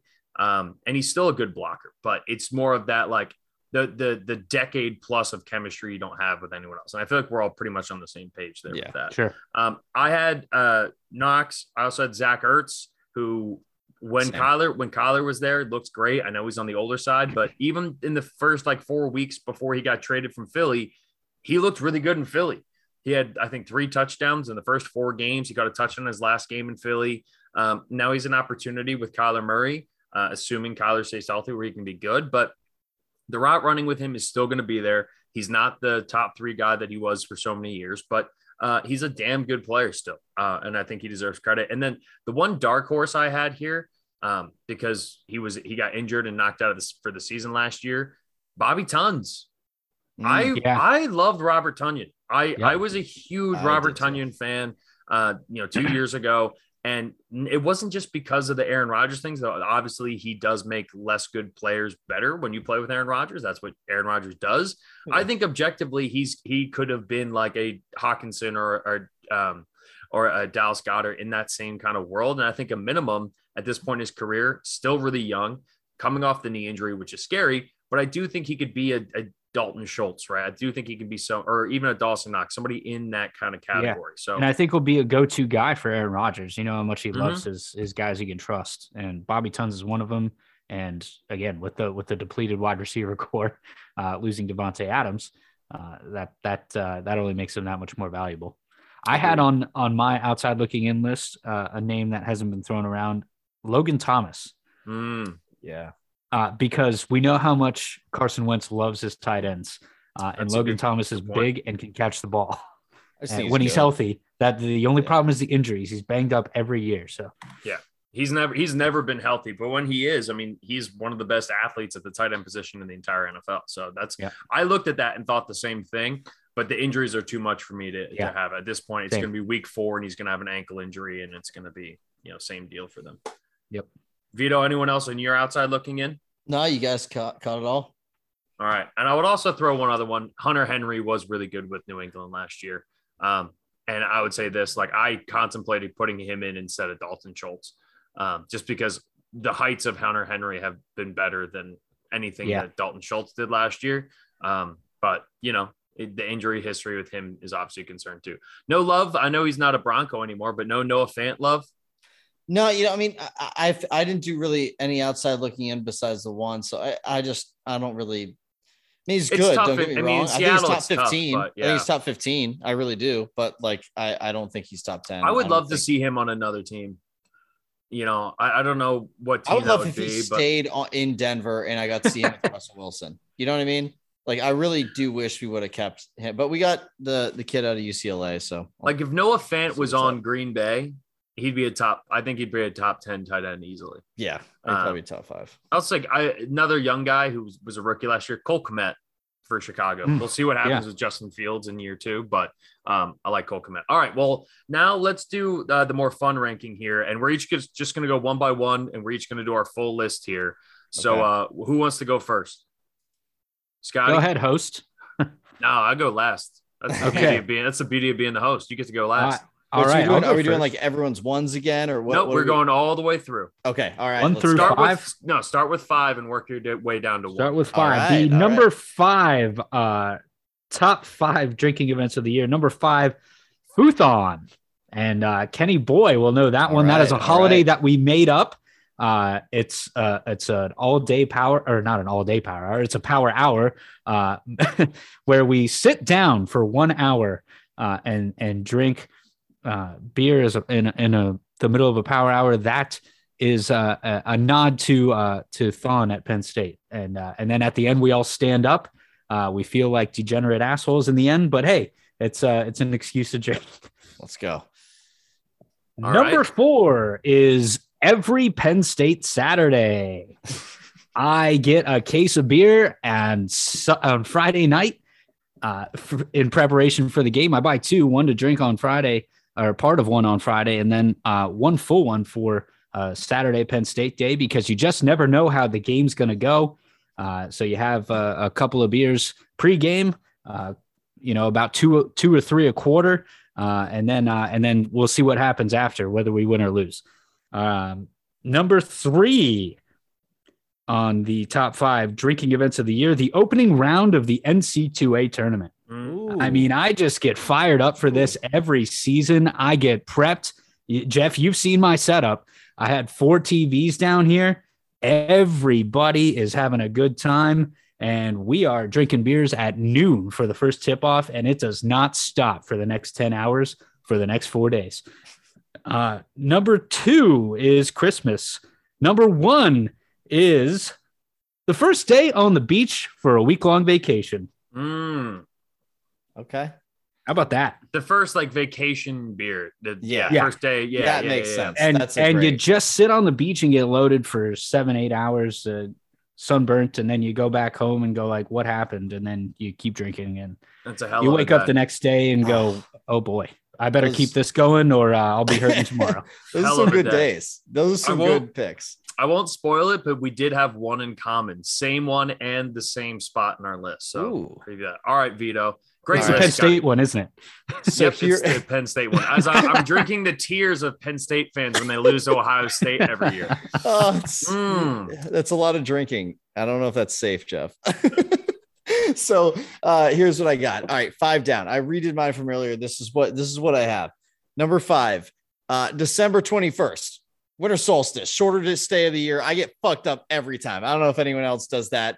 Longest day of the year, I'm always outside doing whatever. Shortest day of the year, it's like, fuck today. After today gets better, I don't give a shit. I'm just going to drink it off. And like, because it gets dark at like 4:45. What else am I going to do all night? So I don't know if anyone else does that, but just solstice. I'm going to start now. Yeah, it's a good day. December tradition unlike any other. That's the most Vido thing I've ever heard. I love that so much. 4 is Cinco de Mayo.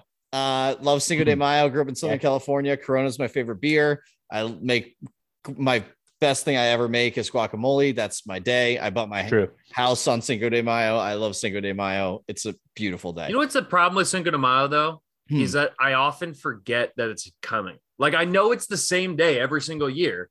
I understand it's the 5th of May. But like even when I get there, I'm like, oh shit, today's Cinco de Mayo, isn't it? Yeah. There's a difference between being like a kid who was born in Northeast with all Philly and Italian people versus growing up in Southern California. So you also can know it because it's usually the week after the NFL draft, if that helps you out. There you go. Which I did take out of my list, but here's a football related day, which is number 3. It used to be Labor Day. Now it's kind of like a 2 weekend event deal, but Labor Day / start of football. I feel like when that comes around, there is nothing like drinking and you're watching football and it's like the first football beers of the season. Cause even week 1 of college, you're playing whoever. Week 2 of college when NFL starts, and now it's a little different, but that's what matters. I feel like that weekend where you have extended time, you're watching football and you have Monday off. I just get absolutely after it that weekend. It's a great weekend. It's a great weekend / day moment to drink. But like now I'm such a nerd. Like I take notes during the day. Like I can't drink it. I will do it. Usually like week 3 or week 4. I'm like, all right, I'm going to do it. But like that first weekend I want to drink, but I'm like, nah, I gotta take notes for the pod. I got to try to be on my shit. Oh, I agree with you. And then I just get so excited. I'm like a puppy dog with alcohol. Like if you get me have excited, one beer while I'm taking notes. Next thing you know, you're like halfway through a 30 rack. 3 hours later. Yep. So that's my number 3. Number 2 is Thanksgiving. And not the day before Thanksgiving. I've spent about probably half of my Thanksgivings with my family, the other half with my best friend Nick out in Portland or Seattle is where I used to go. Hopefully we'll reconnect soon and get those going here, but we get after it. Football all day. I firmly believe Thanksgiving should be a friend holiday, not a family one, because it's just so fun to get after it. There's football on all day. There's football on Friday. There's football on Saturday. That's usually like the conference championships, Ohio State, Thursday, Michigan. Friday, Saturday, Sunday. Yep. It's beautiful weekend. Monday even. And and you can go from the previous Monday. I mean, you get five days of games in 7 days. It's one of my favorite days to get after it. Even when I'm with my family. I don't know why. I just always love that. And my number 1 day is daylight savings. When you turn in the fall, when you turn it back from 2 to 1 a.m. and you can be at a bar getting fucked up at 2 a.m. and they're like, oh, it's closing. Nope, bitch. It's 1 a.m. because it goes back 1 hour. And anyone who leaves then is a loser because you can stay there and keep drinking. And I love it. It's my favorite thing ever. I just love the fact that like, I don't know when we chose to turn the clocks back from 2 to 1, but whoever made that decision is amazing. Because it was at like 5 p.m. It wouldn't do it as much justice as the fact of like a bar should shut down, but they are just open for another hour. And for me, that excitement just builds for like the week coming up to it. And I go off. I love that night. That's like one of my favorite nights of the year. And that's the night I go off. So you're anti the whole like changing daylight savings, getting rid of that thing then I'm guessing. Oh God, no. Yeah. I don't want to get rid of it. It's so fun. It's so fun. That's so fun. I love how you had the winter solstice and daylight savings. Just so widely nationally known as drinking days. Just everybody knows. What are you talking about? Everybody does this, right? Duh. Oh my God, that's amazing. All right. Number 5 for me, St. Patty's Day. right. Obviously, it's the classic drinking, just like, and that's what I said, like Cinco de Mayo for you, right? I grew up in the Northeast, Irish family, St. Patty's Day. However, I'm not a fan of St. Patty's Day, like, oh, we're going to go, or like people go to Chicago because they dye the river green or they go do all the cheesy St. Patty's Day shit. For me, it's like, I want to find the diviest bar I can that still has it, or an Irish bar, but even Irish bars get too crazy on St. Patty's Day. Mm-hmm. Get me a Guinness first. I get one Guinness out of the way. And then I'm like, all right, now we're on to whiskey and we're just going to have a night. You don't do the green beer. That's weird, right? No, green beer is weird. That falls under I'm glad the we're cheesy, on the same page. That falls on the cheesy, like, what are we doing? Yeah. All right. We don't need green beer. Number 4 for me, we just had it, Memorial Day. Memorial Day weekend is great. It's a great 3-day weekend. Yeah. It's the official start of summer. We've all been inside for the winter. Sometimes, especially in like Virginia, if you're in like Northeast, it still is cold through like March and even days in April. But once you hit Memorial Day, you know it's going to be like 80 to 95 every single day for the next like 3.5 months. And you're just going to be able to go out and get after it. You break out you go into your garage, you pull out the cornhole boards you haven't used in 6 months. You pull out whatever cart, yard games you have, and you just get after it. You drink some nice light beer, Coronas, seltzers, whatever you're after. Memorial Day is the best. Plus, it's a beautiful day. It's a beautiful holiday to, memorialize all the people who fought and lost their lives for our country. Number 3 for me, the Thursday of March Madness. Scotty and I were on the same page here. You talk about that excitement.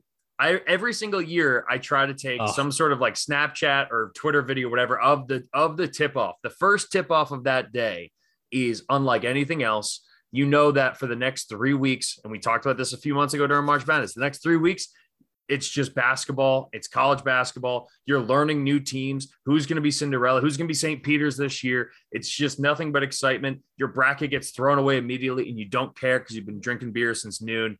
It's the best. Number 2 for me, Christmas Eve. We were close. We were close. It's a very special day for my family in particular, but also one of my favorite alcoholic drinks is eggnog. And I only get a chance to drink it on Christmas Eve. That's the only time I really get a chance to drink eggnog. My mom has a fantastic recipe. It tastes absolutely incredible. I do 2 or 3 eggnogs, have a nice glass of wine. We do pierogies with my whole family, right? So we got all these handmade fried pierogies, and then you're just drinking beers, and it's all of my cousins. It's all of my family together, and drinking with your cousins and the family is just the absolute fucking best. It's my favorite thing. And number 1, and Scotty will help me defend this one because he'll understand the reference, which for me is the first Windows Down day of the year. Now, it's a great playlist. I just played it on the golf course.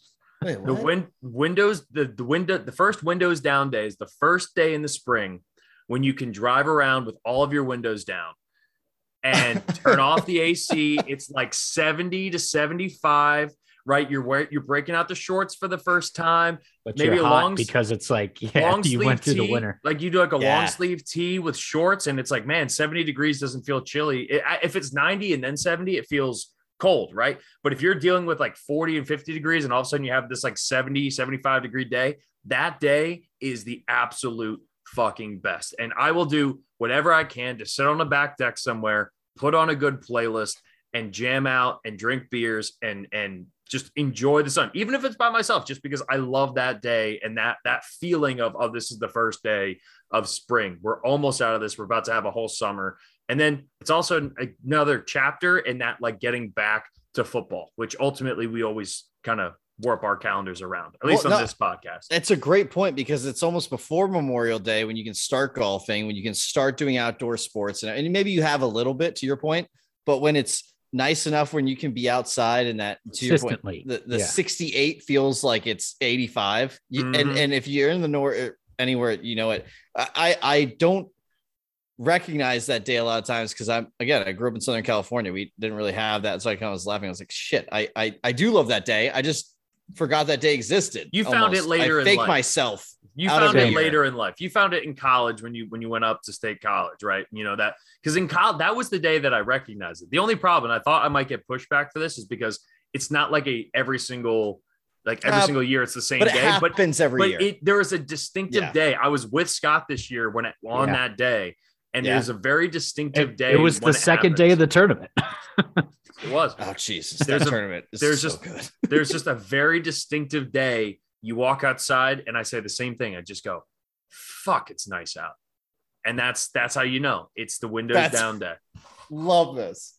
So there you go. Top 5 drinking days of the year. I'll make a social media post. Maybe we'll do a poll and see who won the top 5 drinking days of the year. But that's all we got for today. NBA Finals come back on Tuesday night in the Garden. We'll be back on Thursday reacting to Game 3. Hopefully, Scotty. I think Scotty will either be not Wednesday on the pod at all. Oh, it's Wednesday night. Sorry. Yeah. Scotty will either not be on the pod at all, or we'll be very happy on the pod. So we'll get into all that on Friday. So. For the boys, thank you all for listening. We will be back on Friday. Have a wonderful week. Go Warriors. See you guys then. Take it easy, everybody.